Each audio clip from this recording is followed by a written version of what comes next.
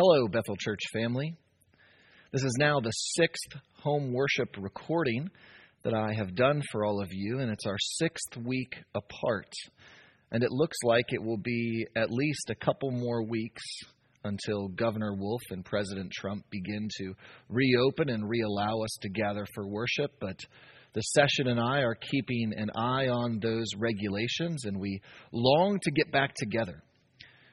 This separation is certainly having its cumulative effect on all of us as we have been apart from one another for a long time, as we have sensed this feeling of being apart from many others, not just within the church family. And so that sense of separation, that longing to get back together, that longing to return to normal life is what I want us to be thinking about as we come together in prayer. So would you join me as we pray? Heavenly Father, we give thanks. We give thanks that you, O Lord, are our hope even in this time when we feel separated from one another. Lord, in speaking to many people, family and friends and church family, it has become clear that we are experiencing longing, a restlessness of wanting to get back to the things that we love. Grandparents want to see their grandchildren again if they've not been able to be able to hold them and to hug them. Friends want to get together, whether they are friends from school, to be able to go and play on a playground together, or adult friends who just want to sit and have a meal together at their favorite restaurant. We as a church family long to get together, to greet one another, to sing praises together, to partake of the Lord's Supper together, and to see one another in the flesh. We long for sports, to watch them and participate in them, and to see our kids and grandkids play them. We long to be able to get together in the ways that we so desire, and we feel this cumulative disruption. It is building on us, O God. And I pray, O Lord, that in the hardship and in the disruption that we are feeling, that you would give us this sense of longing, not just for the things of this life, but for the life to come. But for your kingdom, your eternal kingdom, O God. May we long for that, for your kingdom is unshakable, and our inheritance in your kingdom is imperishable. And so, Lord, give us eyes to see that which cannot be taken away. Give our hearts a longing to be with you and to be with our brothers and sisters in Christ for all eternity. May we long for Christ to return with a thirst, like a thirsty man looking for water. Lord, may that hunger and thirst to return to normal things be even stronger. Even a stronger thirst and hunger for heavenly things. Lord, we continue to pray that you would slow the spread of this virus and that you would heal the sick. Lord, protect the vulnerable. Comfort the anxious and those who are without work and in financial distress. Protect the healthcare workers and be with all those at home who are confined to their homes, who are dealing with various relational stresses in their lives. I pray, O God, that you would uplift your people and give us a joy that cannot be taken away, because it is a joy in Jesus Christ. Father, we do pray for the leaders of our nation and in our state and our community, that you would give them wisdom and discernment and patience as they seek to make wise decisions for the people. Bless them, O God. And we pray for us as a church and for other churches as well, that you would give our leaders wisdom and discernment to know when to gather again for worship and what steps we need to take in order to worship well in this time where a virus is spreading. So, Lord, give us that wisdom. And so, Father, we come today in prayer, and we come even though we are not in the same place and even on the same day or at the same time, but we join, O Lord, in prayer to you and saying the Lord's Prayer. Our Father, who art in heaven, hallowed be thy name. Thy kingdom come. Thy will be done, on earth as it is in heaven. Give us this day our daily bread, and forgive us our debts, as we forgive our debtors. And lead us not into temptation, but deliver us from evil. For thine is the kingdom, and the power, and the glory forever. Amen.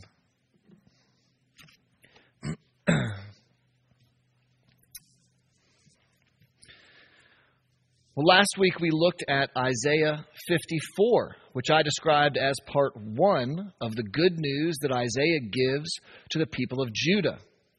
That good news is only possible because of the true good news that we find in Isaiah 53, which describes the work of the suffering servant, the work of Jesus and his sacrificial death for us. And chapters 54 through 55 that follow right afterwards tell us why this is such good news for us. Chapter 54 was all about how we can find relational security with God because of his covenant love for us. He pledges his faithful love to us through the work of Jesus Christ. And so last week we thought a lot about good news in terms of what God does for us. But this week we see that the good news has a lot to say about what God does in us. Chapter 55 is part 2 of the good news that Isaiah brings. And it describes what I am calling personal transformation. The theological word for that is sanctification. It is the process of the Holy Spirit working in us to make us holy. God doesn't simply save us and leave us where we are. He saves us in Jesus and continues to work in us, changing us to be more like his Son, Jesus. So if you would, please take your Bibles at home, wherever you are, and open up to Isaiah chapter 55 as we look at our sermon text for this week. Isaiah chapter 55, we'll be looking at the whole chapter, verses 1 through 13.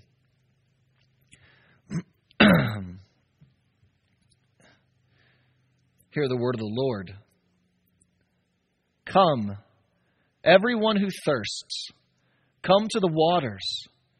And he who has no money, come, buy and eat. Come, buy wine and milk without money and without price. Why do you spend your money for that which is not bread, and your labor for that which does not satisfy? Listen diligently to me, and eat what is good, and delight yourselves in rich food. Incline your ear and come to me. Hear, that your soul may live. And I will make with you an everlasting covenant, my steadfast, sure love for David. Behold, I made him a witness to the peoples, a leader and commander for the peoples. Behold, you shall call a nation that you do not know, and a nation that did not know you shall run to you, because of the Lord your God and of the Holy One of Israel, for he has glorified you. Seek the Lord while he may be found. Call upon him while he is near. Let the wicked forsake his way, and the unrighteous man his thoughts. Let him return to the Lord, that he may have compassion on him, and to our God, for he will abundantly pardon. For my thoughts are not your thoughts, neither are your ways my ways, declares the Lord. For as the heavens are higher than the earth, so are my ways higher than your ways, and my thoughts than your thoughts. For as the rain and the snow come down from heaven and do not return there, but water the earth, making it bring forth and sprout, giving seed to the sower and bread to the eater, so shall my word be that goes out from my mouth. It shall not return to me empty, but it shall accomplish that which I purpose, and shall succeed in the thing for which I sent it. For you shall go out in joy, and be led forth in peace. The mountains and the hills before you shall break forth into singing, and all the trees of the field shall clap their hands.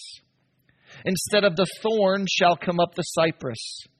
Instead of the briar shall come up the myrtle.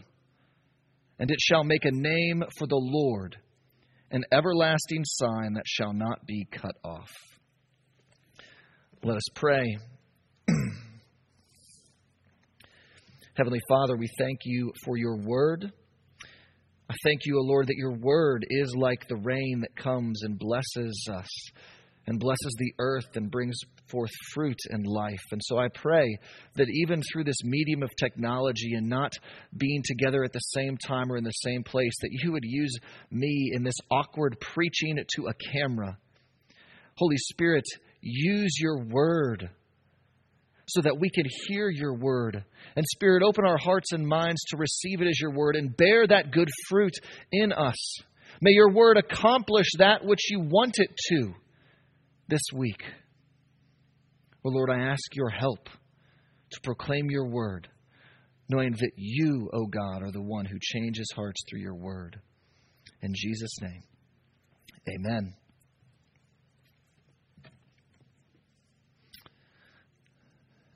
Well, the big idea I want us to hear in Isaiah chapter 55 today is that personal transformation is only possible through God's power changing our ways through the freely offered work of the Messiah.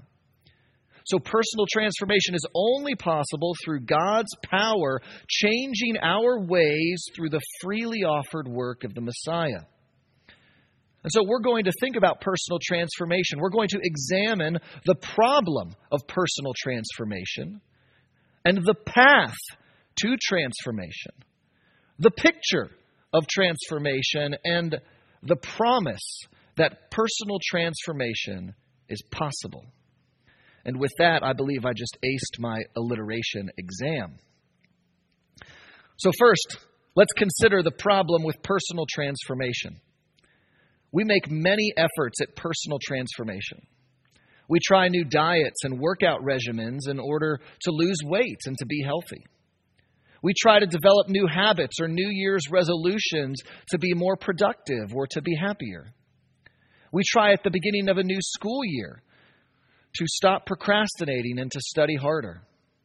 We try each new quarantine day to be more patient with our children or to fix things up around the house. So the problem with personal transformation is not our desire to change. We want to clean ourselves up. We want to be able to say that we made ourselves better. The problem usually isn't our effort either. We do try to change.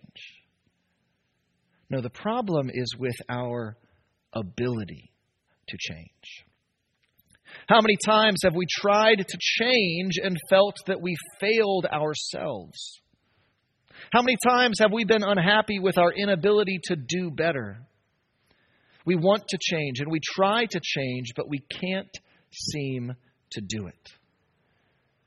Verse 2 describes this inability to change, asking, "Why do you spend your money for that which is not bread, and your labor for that which does not satisfy?" We labor at changing ourselves, but we're never satisfied with our efforts. Isaiah recognizes this common failure and asks, "Why are you working so hard when it never works out how you want it to?" We think so much about change and we experience so little success. The history of Israel reflects this truth as well. Try as they may, God's sinful people never demonstrated an ability to change for the better. They kept falling into the same sinful patterns. And the book of Isaiah continues to raise this issue. How can God's sinful people truly change? How can they live as God's holy people and act as witnesses to the glory of God to the nations? Something has to change about our attempts to change. And so the problem with our attempts to change are that they are our attempts. As sinful people, we cannot get better in our own strength. We are unable to change in our strength because our ways are wicked and our thoughts are unrighteous. We need outside help. We need outside ways and thoughts. And in Isaiah 55, God provides the path to personal transformation, to real change. That path is clearly marked by repeated invitations to follow it. And these invitations call us to enjoy a great feast. Come, everyone who thirsts, come to the waters. And he who has no money, come buy and eat.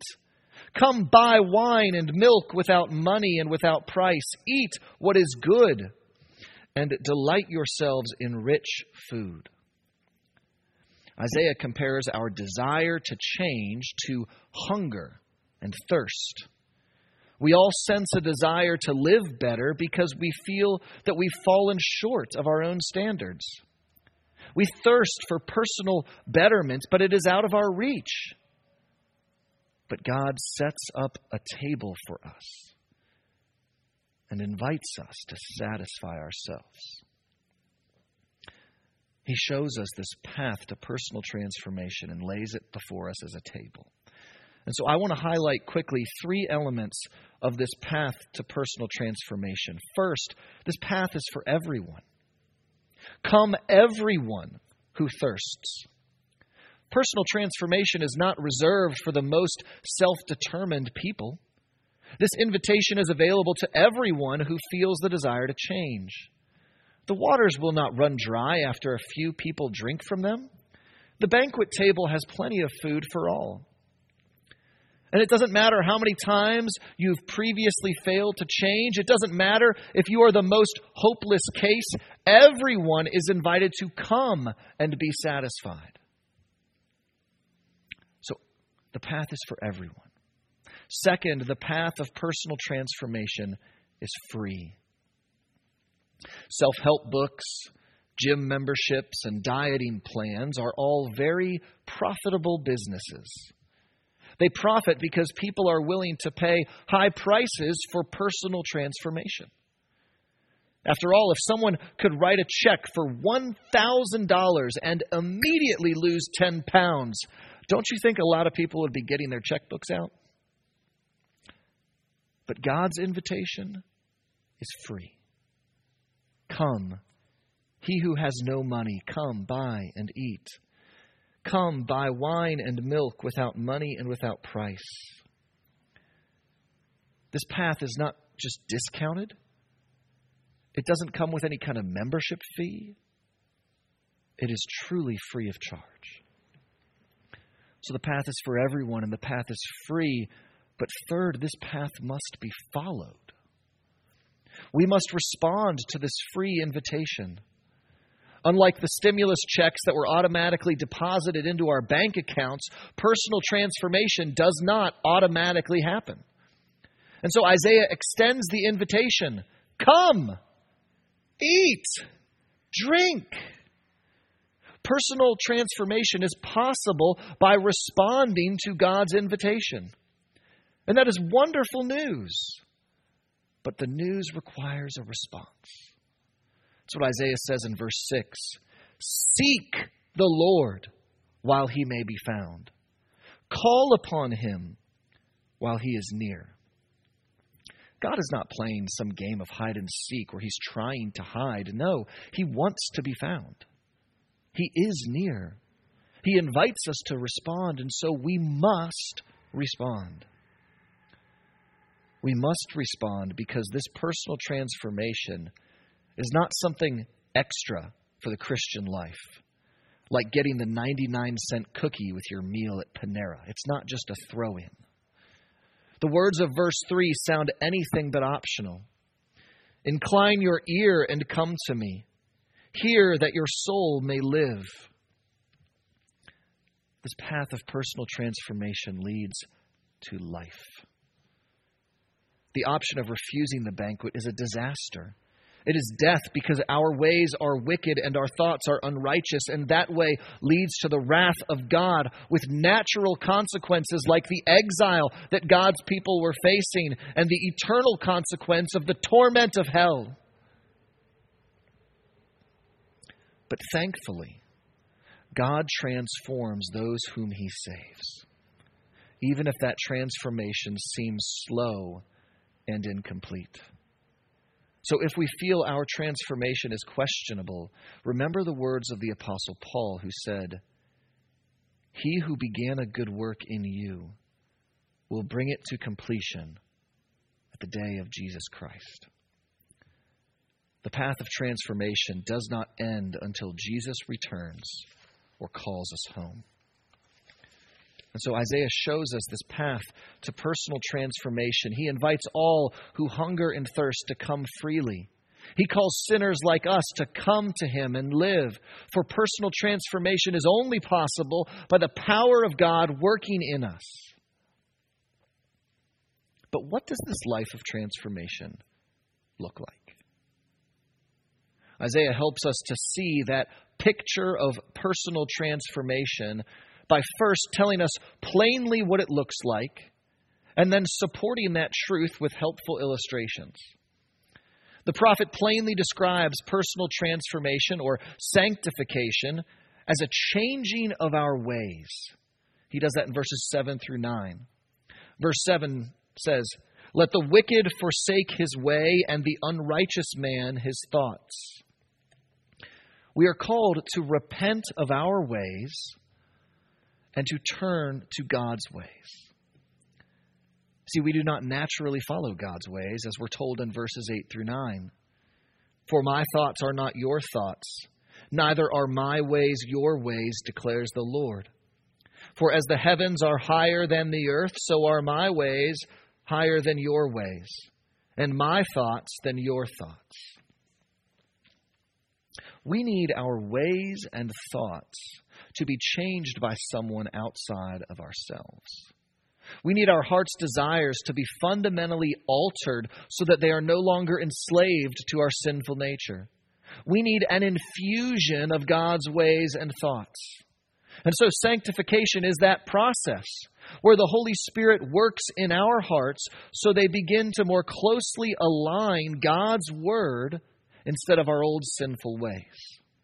The Spirit works together with the Word to bring about this transformational change in us.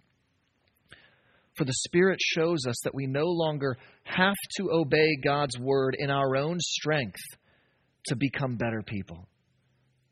Instead, we are told of God's compassion for sinners like us, that we are forgiven and accepted in Jesus Christ, and that we are being transformed by receiving the gift of the Holy Spirit who indwells us as Christians and works in us so that we grow to love what God loves and hate what God hates. And so just as we eat food and it nourishes us, so also the Spirit helps us to feed on God's Word and so be spiritually nourished.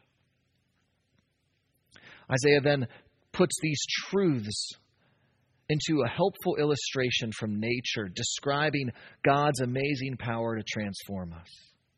Here's what we read in verses 10 and 11. "For as the rain and the snow come down from heaven and do not return there, but water the earth, making it bring forth and sprout, giving seed to the sower and bread to the eater, so shall my word be that goes out from my mouth.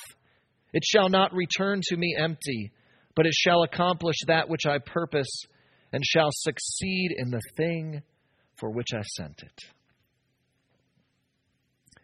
As a preacher and teacher of God's Word, I love these verses because they tell me that God's Word works. God's Word works. Like rain, it brings the nourishment needed for life and fruitfulness, but it brings spiritual life and fruitfulness to God's people. God doesn't point us to 7 steps of transformation or 12 key principles to live by. No, He points us to the powerful, life-giving Word. And when we feast on the Word of God, the Holy Spirit works in us to transform our ways and thoughts so that they more resemble God's ways and thoughts. The Word convicts us of our sin, leading us to repentance as we see our sin the way God sees it. The Word comforts weary sinners who need mercy, leading us to trust in God's grace. The Word teaches us wisdom through God's commands, guiding us to live as we were made to live. The Word of God is like that river flowing out of the temple in our Old Testament reading from Ezekiel 47. As the river touches the barren landscape, it brings forth lasting life and fruitfulness. God's Word functions that way today. As we read our Bibles individually, as we go to Bible studies or Sunday school classes or small groups and study the Bible together, it works that way as we hear the Word of God preached. See, that transformation that God's Word does is pictured in verses 12 through 13, and it is pictured as an undoing of the effects of the fall. It describes this picture of a transformed world characterized by joy and peace, where all creation sings God's praises, and the very nature of creation is changed. Isaiah writes that instead of the thorn shall come up the cypress, instead of the briar shall come up the myrtle. One of the curses for Adam's sin in the garden was that thorns and thistles would grow and make the land harsh. But God describes this picture of transformation, that thorns and thistles will not come up. But no, God is transforming to take away those effects of the fall, not just in the plants, but in His people. This reversing of the curse is seen in part as God's sinful people live more like His holy people, as we obey His word and delight in Him. The fullness of that transformation will wait until Jesus returns. But we can see the kingdom of God break forth into the here and now as God's powerful word transforms His sinful people into holy, obedient people. So God tells us of this possible change. But how do we know it's truly possible? How do we know that the Lord will abundantly pardon sinners like us who have so feebly attempted to change? We are promised because of the everlasting covenant and the steadfast love, or as we talked about last week, the hesed that the Lord has for David. We see this promise of personal transformation in verses 3 through 5 of the chapter. Popping up in the middle of this invitation to come to God's table are these verses about King David. What does David have to do with God transforming His people to live holy lives? Well, throughout the book of Isaiah, the prophet has pointed to the need for someone descended from David and yet greater than David to come and be the king that God's people need. This promised king would come and rule with peace and justice and righteousness. He would lead the people to live as the holy people God wants them to be. And when David lived, he was a witness or a glimpse or a foretaste of how God could use a godly king for good.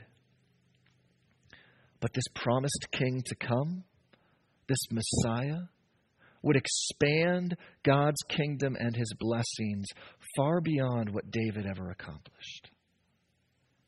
And so this promised Davidic Messiah is linked to the servant of the Lord of Isaiah 53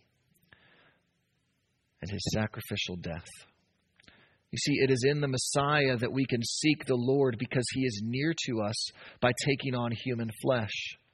It is in the Messiah that we can come to the waters and be satisfied at no cost to ourselves because the Messiah has paid the cost by dying for our sins.